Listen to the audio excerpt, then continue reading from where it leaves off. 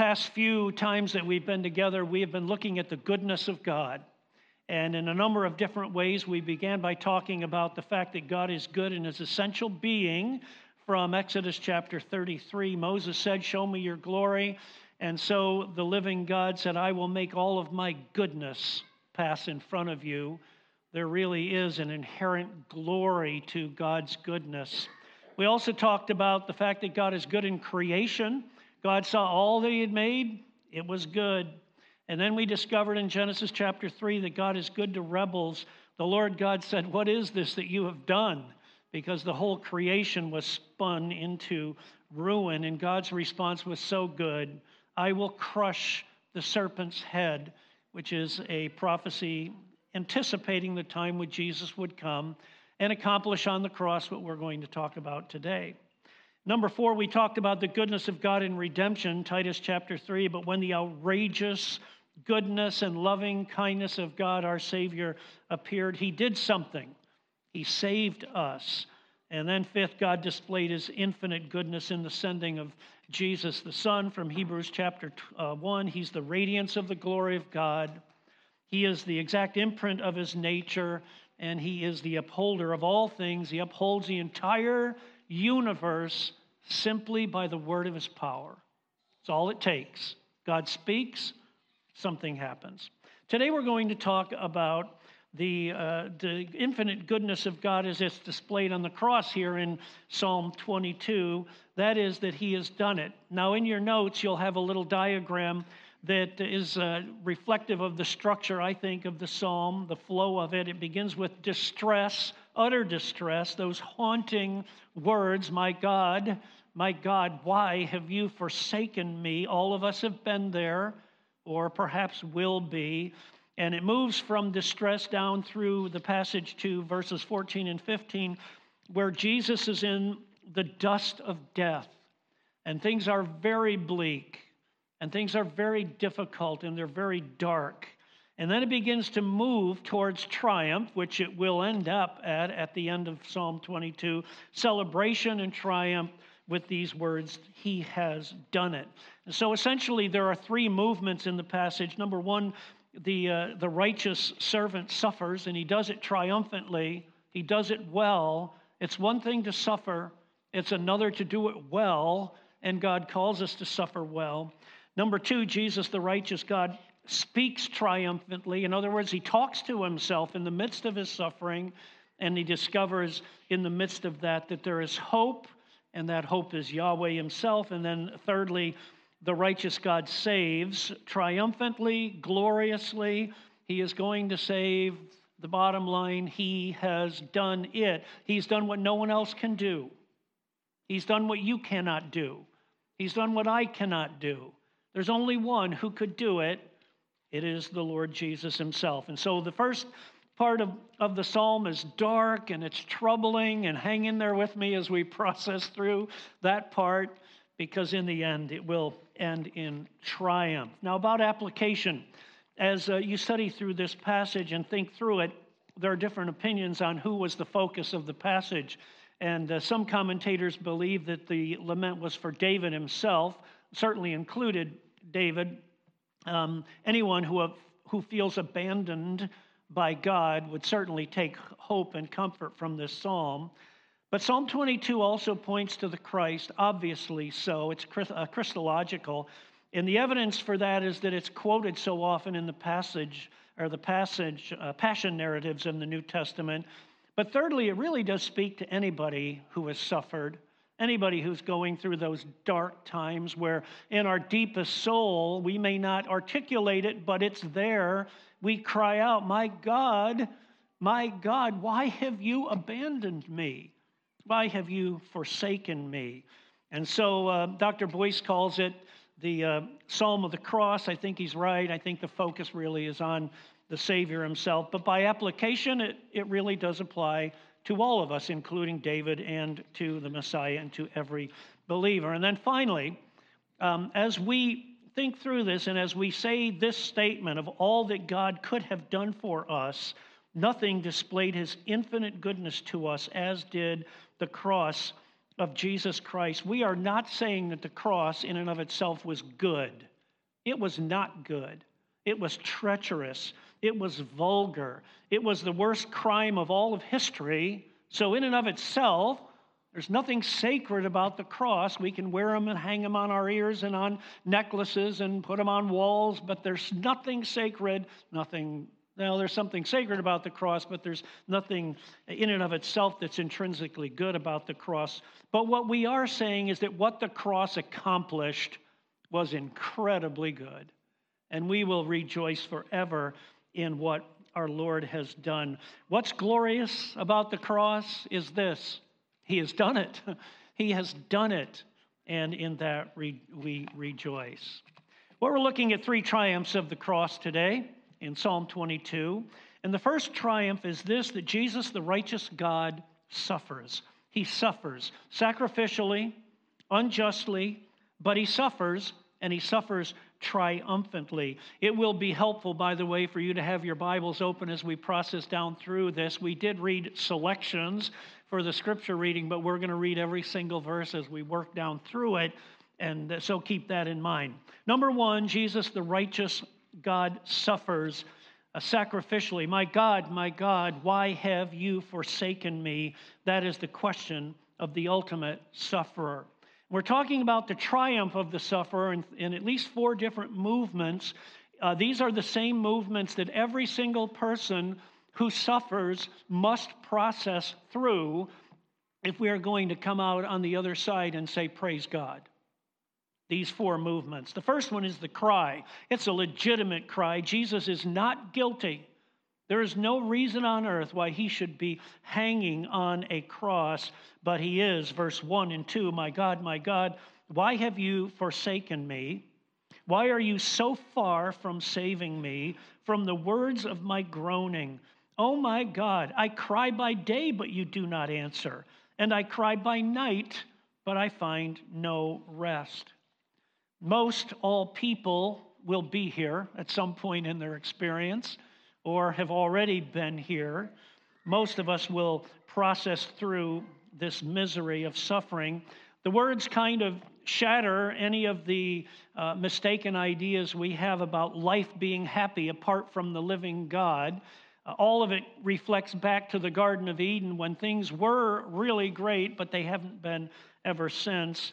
And it looks at the agony and the anguish of life apart from the living God. But this particular cry is different from all of the rest. It's not the cry of, why didn't I win the lottery? It's not that kind of a cry. It's not the cry of, why didn't the Phillies win yesterday or whenever they played last? Not that kind of a cry. This is the cry of God the Son as he experiences physical death, spiritual separation, and it is the most desperate cry in the universe. Now, I've got to believe that on the day when Jesus died on the cross and he spoke those words, that the whole universe had to catch its breath. My God, why have you forsaken me? It's one of life's most excruciating questions asked by a totally noble and innocent sufferer, and is the question why? And so the songwriter got it right when he said, when I survey the wondrous cross on which the Prince of Glory died, it pours contempt on all of my pride. He understood it. He was essentially asking the same question, why? So it might be helpful if we processed through every single word of this psalm, and if we had a few weeks together, we might be able to do that. But it's also helpful for us to notice the progression of the psalm, of what's taking place in the life of the sufferer. And the first movement is this cry, a legitimate cry, why have you forsaken me? The second movement is confusion that comes out of the question, why? Holiness really does matter. It's the foundation of all justice. And so when this question is asked, why, it's a legitimate question because it appears as if the living, holy God is being unjust, and that needs to be dispelled. The confusion. Verse 3, yet you are holy. Holiness matters. Enthroned on the praises of Israel. In you our fathers trusted. They trusted, and you delivered them. To you they cried and were rescued. In you they trusted and were not put to shame. And so this observation is true. It's just confusing. And as he's processing through, he's asking this question, Lord, you are holy. You are holy. What makes it okay for you to spurn a righteous man? And of course, we know the answer to that question. That's the second movement, confusion. But then he moves on to a third movement, which is consternation. That's where confusion leads to, verses 6 through 8. He's saying, I'm being unjustly treated even though I'm innocent. He says, you rescued all of them back in verses 3 through 5, but I'm a worm and I'm not a man, scorned by mankind, despised by the people. All who see me mock me. They make mouths at me. They wag their heads. He trusts in Yahweh. Let him deliver him. Let him rescue him, for he delights in him. This is the normal process or progression of suffering. We cry out. We say, I'm abandoned. Why is that? We're confused. Why is God allowing this to happen? And then we begin to feel consternation. Why is this happening? It is so not okay. And that's what's taking place. It's common. We see it everywhere, including in ourselves. Well, the journey of the sufferer touches all of us. None of us are immune from it. It certainly touched David many times. He's at the mercy of King Saul. He hadn't done a thing against King Saul. He was a loyal soldier for him. Well, aside from rescuing Saul and all the army from Goliath. Oh, that one, all right. But he's running from King Saul. And then later he's at the mercy of Absalom. Some wrongdoing there with Bathsheba. But it's still an injustice what Absalom is doing. And yet, David is experiencing this genuine suffering and loss and asking the question, why? Well, it certainly happened in the life of Jesus at Gethsemane. Let this cup pass from me because I'm innocent. Why must I bear the cup? At the cross, my God, why have you forsaken me? And it happens in your life and in mine as well. Pretty much everyone who trusts in God will go through this journey. Job says in chapter 13, withdraw your hand from me. And the psalmist in Psalm 39 says, look away from me. Let me smile again before I depart and I am no more. Well, real sufferers have walked this pathway perhaps multiple times, crying out in our innocence, usually, maybe not, crying out in confusion when no help arrives, and then feeling consternation over the injustice of it all. But the good news begins when we look at verses 9 through 11, because the fourth movement is confidence. And here is the glory that the initial cry and the frustration of it all actually does lead to triumph. The innocent sufferer begins to trust in the living God. We find it in verse 9, that great big, well, it's a little word, but it's a great big word in this passage, that word yet. Y-E-T, it's a big conjunction that says something else is going to take place, something is going to change, because the sufferer is now filled with hope and expectation. Yet you are he who took me from the womb. You made me trust you at my mother's breasts. On you I was cast from my birth, and from my mother's womb you have been my God. Something is changing in the temperament of the sufferer. And he says in verse 11, be not far from me, for trouble is near, and there's no one else who can help. And so for the sufferer, there's movement from the cry to confidence. And the psalmist is simply reminding us of one very, very important fact, and it's the fact of the question, that the right question to ask is not why. That's the question we do ask from the time we're able to speak. But the right question is always who. It's always who. And until we move from the why to the who, you and I will never be able to be triumphant in our suffering. Verse 10, you have been my God. And so in the midst of suffering, help comes when we ask the right question. Number one, Jesus, the righteous God, suffers. He suffers sacrificially, unjustly, but he also suffers triumphantly because he is finding hope even in the midst of the most horrible suffering. Number one, the righteous God suffers. Number two, Jesus, the righteous God, speaks, but he speaks with purity, he speaks with selflessness, he speaks triumphantly in the midst of suffering. Many bulls encompass me, strong bulls of Bashan or Bashan surround me, but you, again, who is trumping the why, but you, O Lord, be not far from me. This is the cry of the righteous soul throughout all of Scripture. We see it in verse 5 of Psalm 43. Why are you downcast, O my soul? Talk to myself, talk to yourself. Why are you downcast? Put your hope in God, for I will yet praise him, my Savior and my God.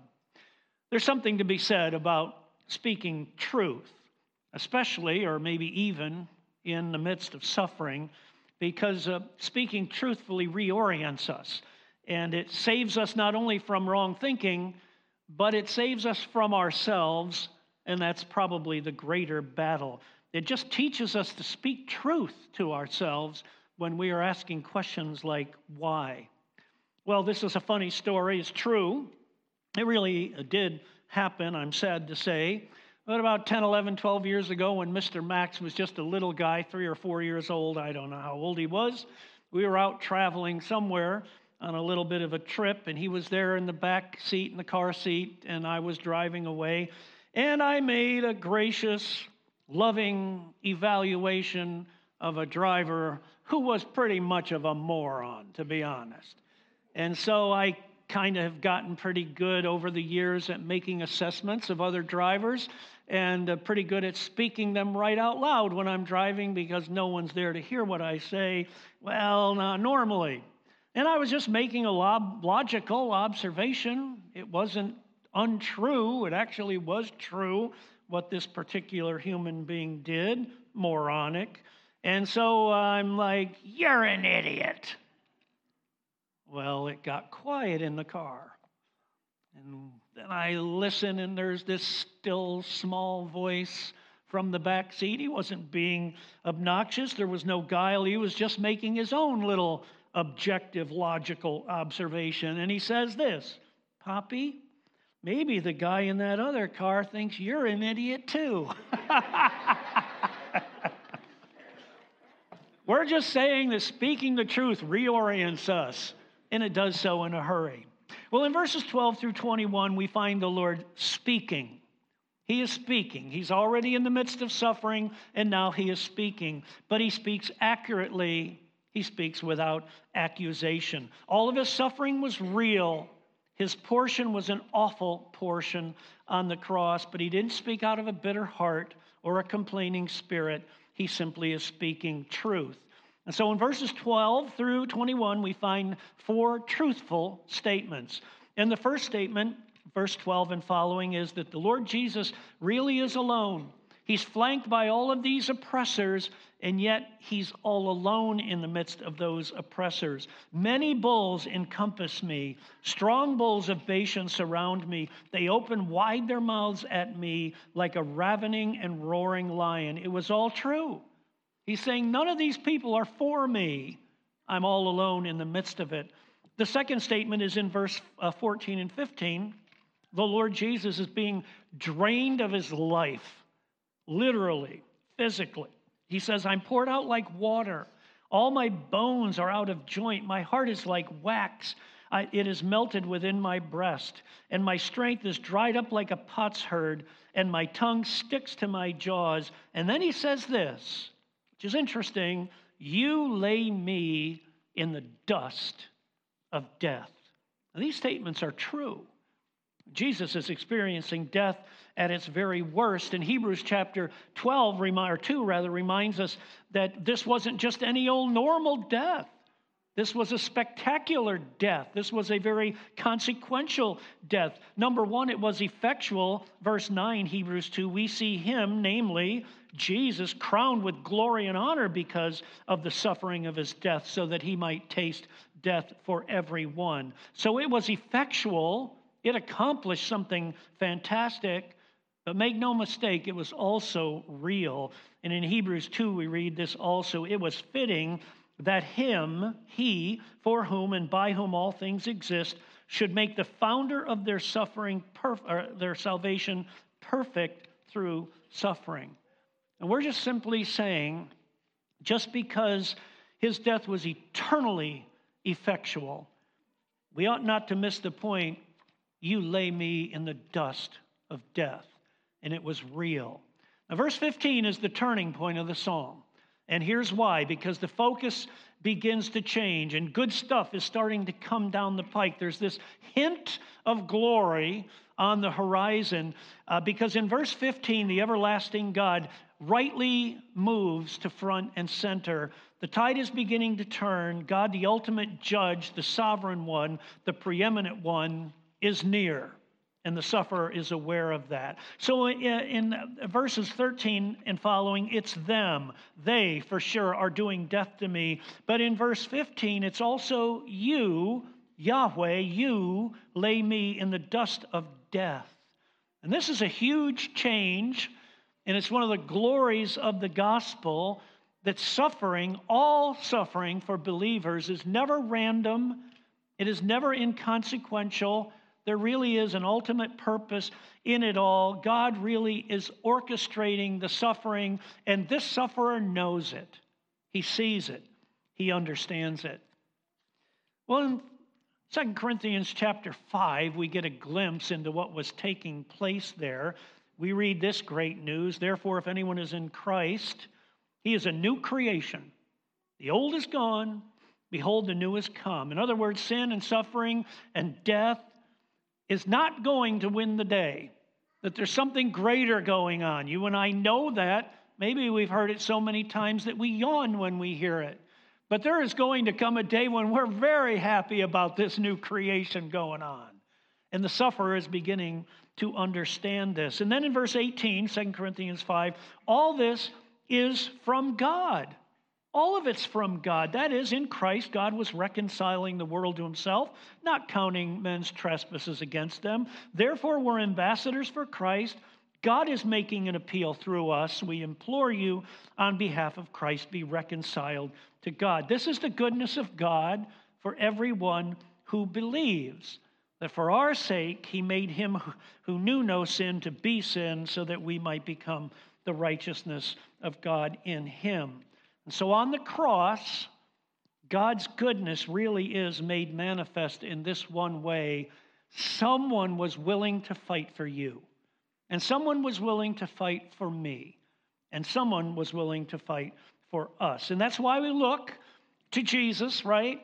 The author and perfecter of our faith, who for the joy set before him endured the cross, despising its shame, and is now seated at the right hand of the throne of God.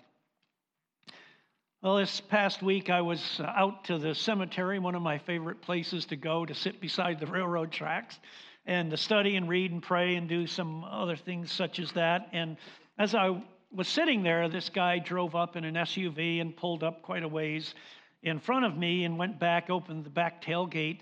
And I noticed that there were a couple of cages in the back. And I thought, well, he's probably getting his dogs out to run the dogs. But they weren't dogs. They were birds.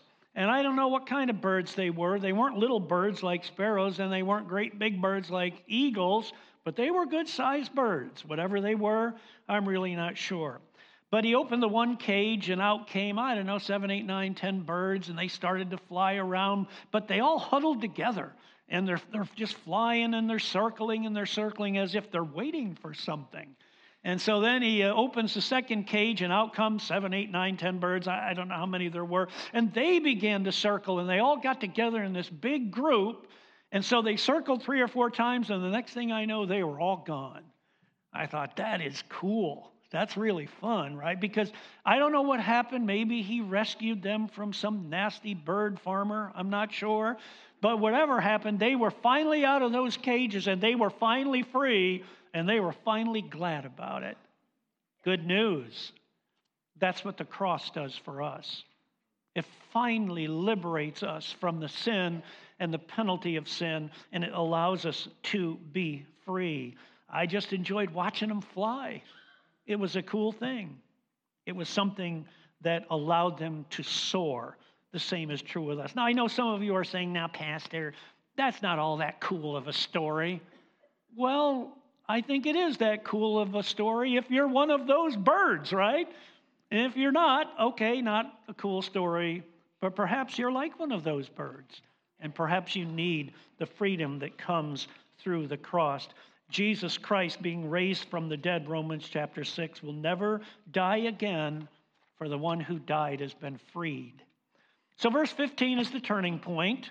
All right, the living God is now acknowledged in the midst of suffering. Verse 16, the direction begins to change. And everything is new, and everything is kind of reversed. These statements also are true, but they're upward now. Jesus is not looking down saying, why have you abandoned me? He's saying something very different. And so the third statement goes on to describe Jesus as also surrounded by evil. Dogs encompass me, verse 16. A company of evil doers encircles me. They have pierced my hands and feet. I can count all my bones. They stare and gloat over me. They divide my garments among them, and for my clothing they cast lots. He's still surrounded, right? They're doing this, they're doing the other thing. But in verse 19, he now has reassurance. His eyes are upward, and everything begins to change, including the pronouns. Verse 19, but you, O Lord, do not be far off. O you, my help, come quickly to my aid. Deliver my soul from the sword, my precious life from the power of the dogs. And then finally in verse 21, the suffering one begins to lay hold of that certain hope. He's making peace with his suffering. Save me from the mouth of the lion. And then he says this, you have rescued me from the horns of the wild oxen. Notice the change in verbs, in the tenses. Save me, that's the cry. You have already rescued me. That's the assurance. Reassurance is given to the sufferer. He's just speaking truth to himself now. He's speaking accurately.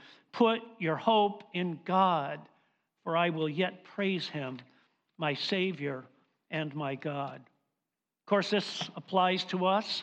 Suffering applies to us. So speaking the truth applies to us. It has to touch us also. In the life of David, many times David sees hope in God. 23rd Psalm, the Lord is my shepherd. And Psalm 86, you are my God, save your servant who trusts in you. True in the life of Jesus, not my will, but thine be done. Father, into your hands I commit my spirit. And in your life and mine, do not fear what you are about to suffer. Be faithful to death, Revelation 2, and I will give you a crown of life. And in Romans chapter 18, for I consider that the sufferings of this present age really are not worth comparing to the glory that will be revealed in us. We're speaking truth now, and the result of that is reassurance. Real sufferers have all traveled this particular pathway, alone in suffering, drained of strength, surrounded by evil or at least indifference. But the shift is real between save me and you have already rescued me. And that's where we need to go. Well, we've been studying Romans chapter 8 for the adult Sunday school. I hope you've been here. It's really been rich, and it's been deep, and it's been really, really good. And in Romans chapter 8, there's this one verse, 17 and 18. It says this, we are fellow heirs with Christ if indeed we suffer with him. In this world you will have trouble. But there's a promise that's tied to that suffering. And the promise is this. It's a purpose clause. It says, so that we may be glorified with him. The apostle is just seeing what the psalmist has already seen. It is simply this. Suffering is real, but we cannot afford to get lost in the suffering, because there's something greater. There's an exhilarating end to the story, because through the cross we finally are going to be free. Galatians chapter 5, for freedom, Christ has set us free. Now, as I was studying through this passage, I just noticed that there were different names for God. The Old Testament has a number of different names, three primary ones, El or Elohim, Yahweh, and Adonai. And so I thought this was really good. You don't have to agree, but this is free, so it doesn't matter. So verses 1 through 7 speaks of God as Elohim. It's that creator God, the plural of majesty, the one who's the most high God, who's the strong one, the powerful God, the God above whom nothing is too difficult. He can do all of things. Elohim, he's the one we cry out to when life is crushing us. We cry out to this God because he is the strong one. But then in verses 8 through 19, it shifts and the names change, and it's Yahweh from that point on.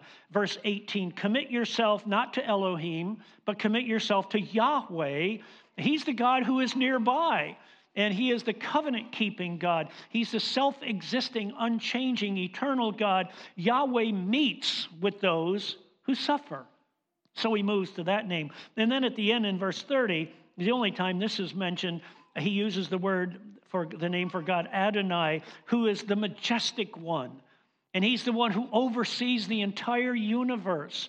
And he is the one who superintends every single bit of life. So I just thought it was kind of interesting that in the beginning, the psalmist is crying out for Elohim, who is strong. Why are you forsaking me? And then he starts to draw near to Yahweh, who's close and who cares and who's near to the sufferer. And then he moves to praising the God who's in charge of everything. Why? You have done it. That's why. Interesting. Free. Number 1, Jesus the righteous God suffers. Number 2, Jesus the righteous God speaks. Number 3, third triumph, Jesus the righteous God saves. He saves, and he does it gloriously. The declaration is given in verse 22 and 23. I will tell of your name, the name of Yahweh, to my brothers. In the midst of the congregation, I will praise you. You who fear the Lord, praise him. All you offspring of Jacob, glorify him. Stand in awe of him, all you offspring of Israel. Something has clearly changed in the heart and in the perspective of the suffering one. And the reason for that is given in verse 24. Notice the change in the tense of the verbs. For he, the Lord, he has not despised or abhorred the affliction of the afflicted, and he has not hidden his face from him, but has heard when he cried to him. And so when the sufferer cries, my God, why have you forsaken me? He comes full circle to say, he hasn't abandoned me. He hasn't despised me. He actually has drawn near to me. This is a God who saves, and he saves all who call on him in truth. I hope that you're one of those who call on him in truth. One of my favorite Spurgeon quotes, and you've probably heard me say this a dozen times, but I'll say it again anyway. He was asked this question once, what are going to be some of the most surprising things that happen when we're in heaven? And he said, number 1, it will be surprising that people that I thought would be there are not. Well, that's a wake-up call for all of us. Number 2, it will be surprising that some people that I really didn't expect to be there, they're going to be there. That's good news. We're happy about that. But he says the most amazing thing by far is that I will be there. We get that. I will tell of your name to my brothers. In the midst of the congregation, I will praise you. This is a God who saves. And so, just as we suffer, we have to allow suffering to touch us. We have to speak truth. That needs to happen in our lives. So the work of salvation needs to touch us as well. In the life of David, a kingdom forever. In the life of Jesus, ascended to glory, a name above all names at the right hand of God. And in your life, blessed be the God and Father of our Lord Jesus Christ, who has blessed us in Christ with every spiritual blessing. Those are good things, and we rejoice in all of them. And God is just saying, according to 1 Peter 1, don't be afraid. Christ also suffered for you. He committed no sin, neither was there deceit found in his mouth. When he was reviled, he did not revile in return. We just read that. When he suffered, he did not threaten, but kept entrusting himself to the one who judges justly. And what's the result of that? Verse 24, he himself bore our sins in his body on the tree that we might die to sin and live to righteousness. The suffering of the sufferer is not wasted. He suffers triumphantly, he speaks triumphantly, and he saves triumphantly. Of all that God could have done for us, nothing displays his infinite goodness to us as does the cross of Christ. Well, we conclude our study with these passages from 25 and following. It's the grand finale. It's the lightning, or it's the fireworks exploding and all the good things that are happening because of what Jesus has done. Four excellencies that all belong to Christ, loudly, boldly, clearly being proclaimed. And these are the ones as I read through them. Number one, the excellencies of praise. Verse 25 and following, from you comes my praise in the great congregation.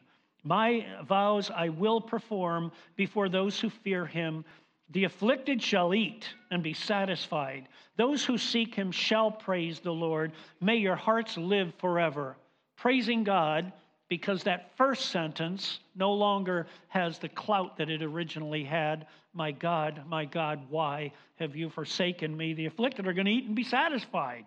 And those who seek him are going to praise him.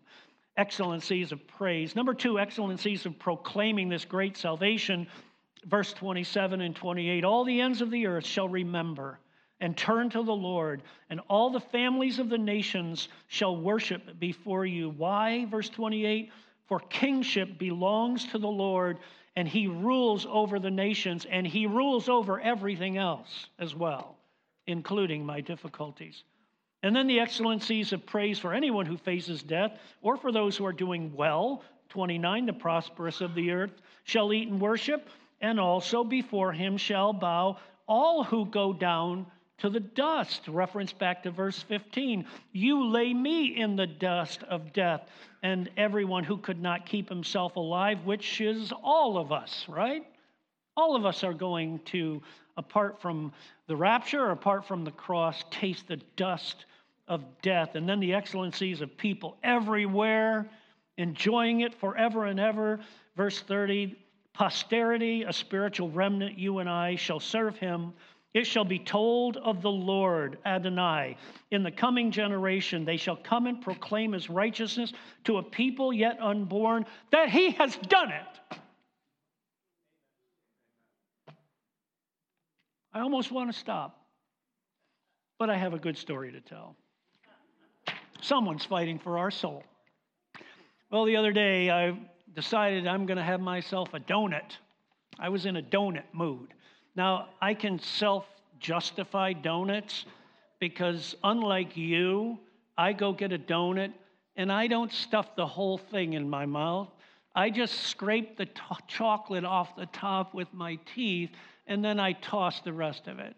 So I feel better about myself than you probably feel about yourself. And I take pride in that.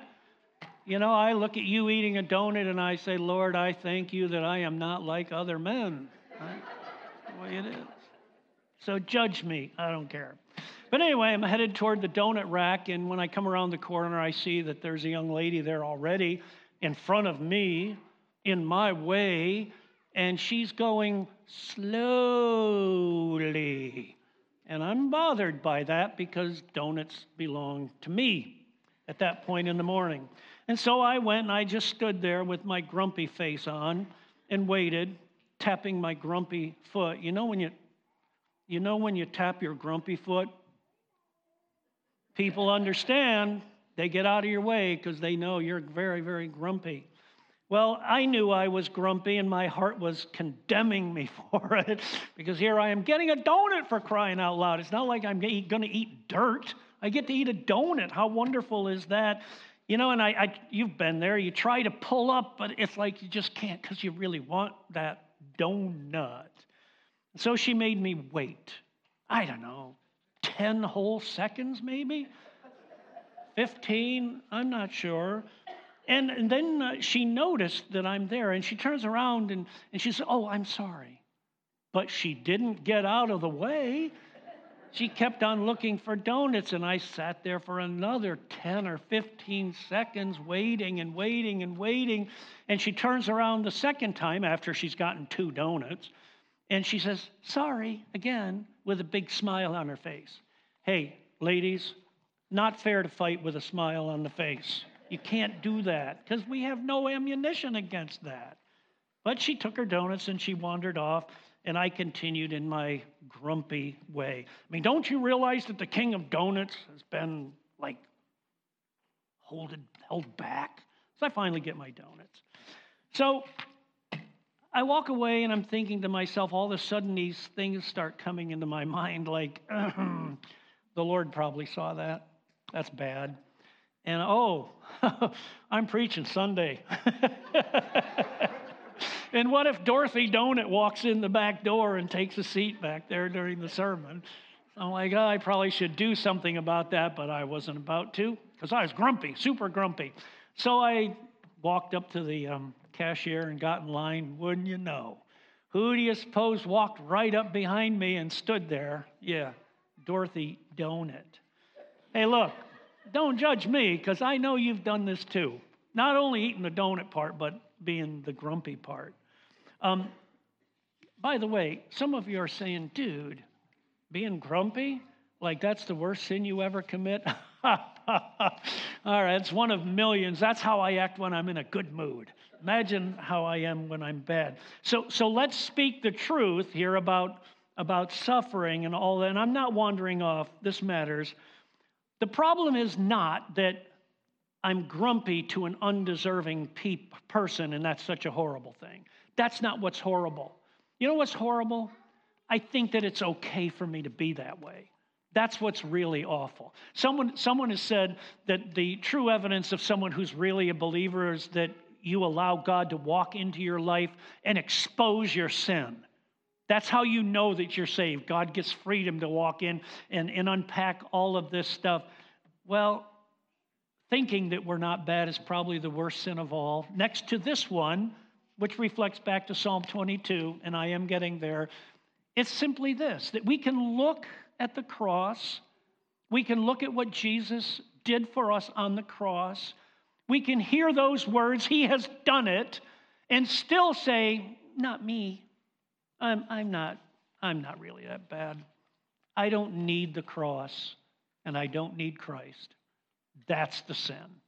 And that's what the psalmist is trying to keep us from doing because somebody fought for us on that cross. Well, the donut story's not over. So I'm standing at checkout. She walks up. I'm like, this is a redemptive moment. I have to take advantage of it. God brought her right next to me. I have to do something.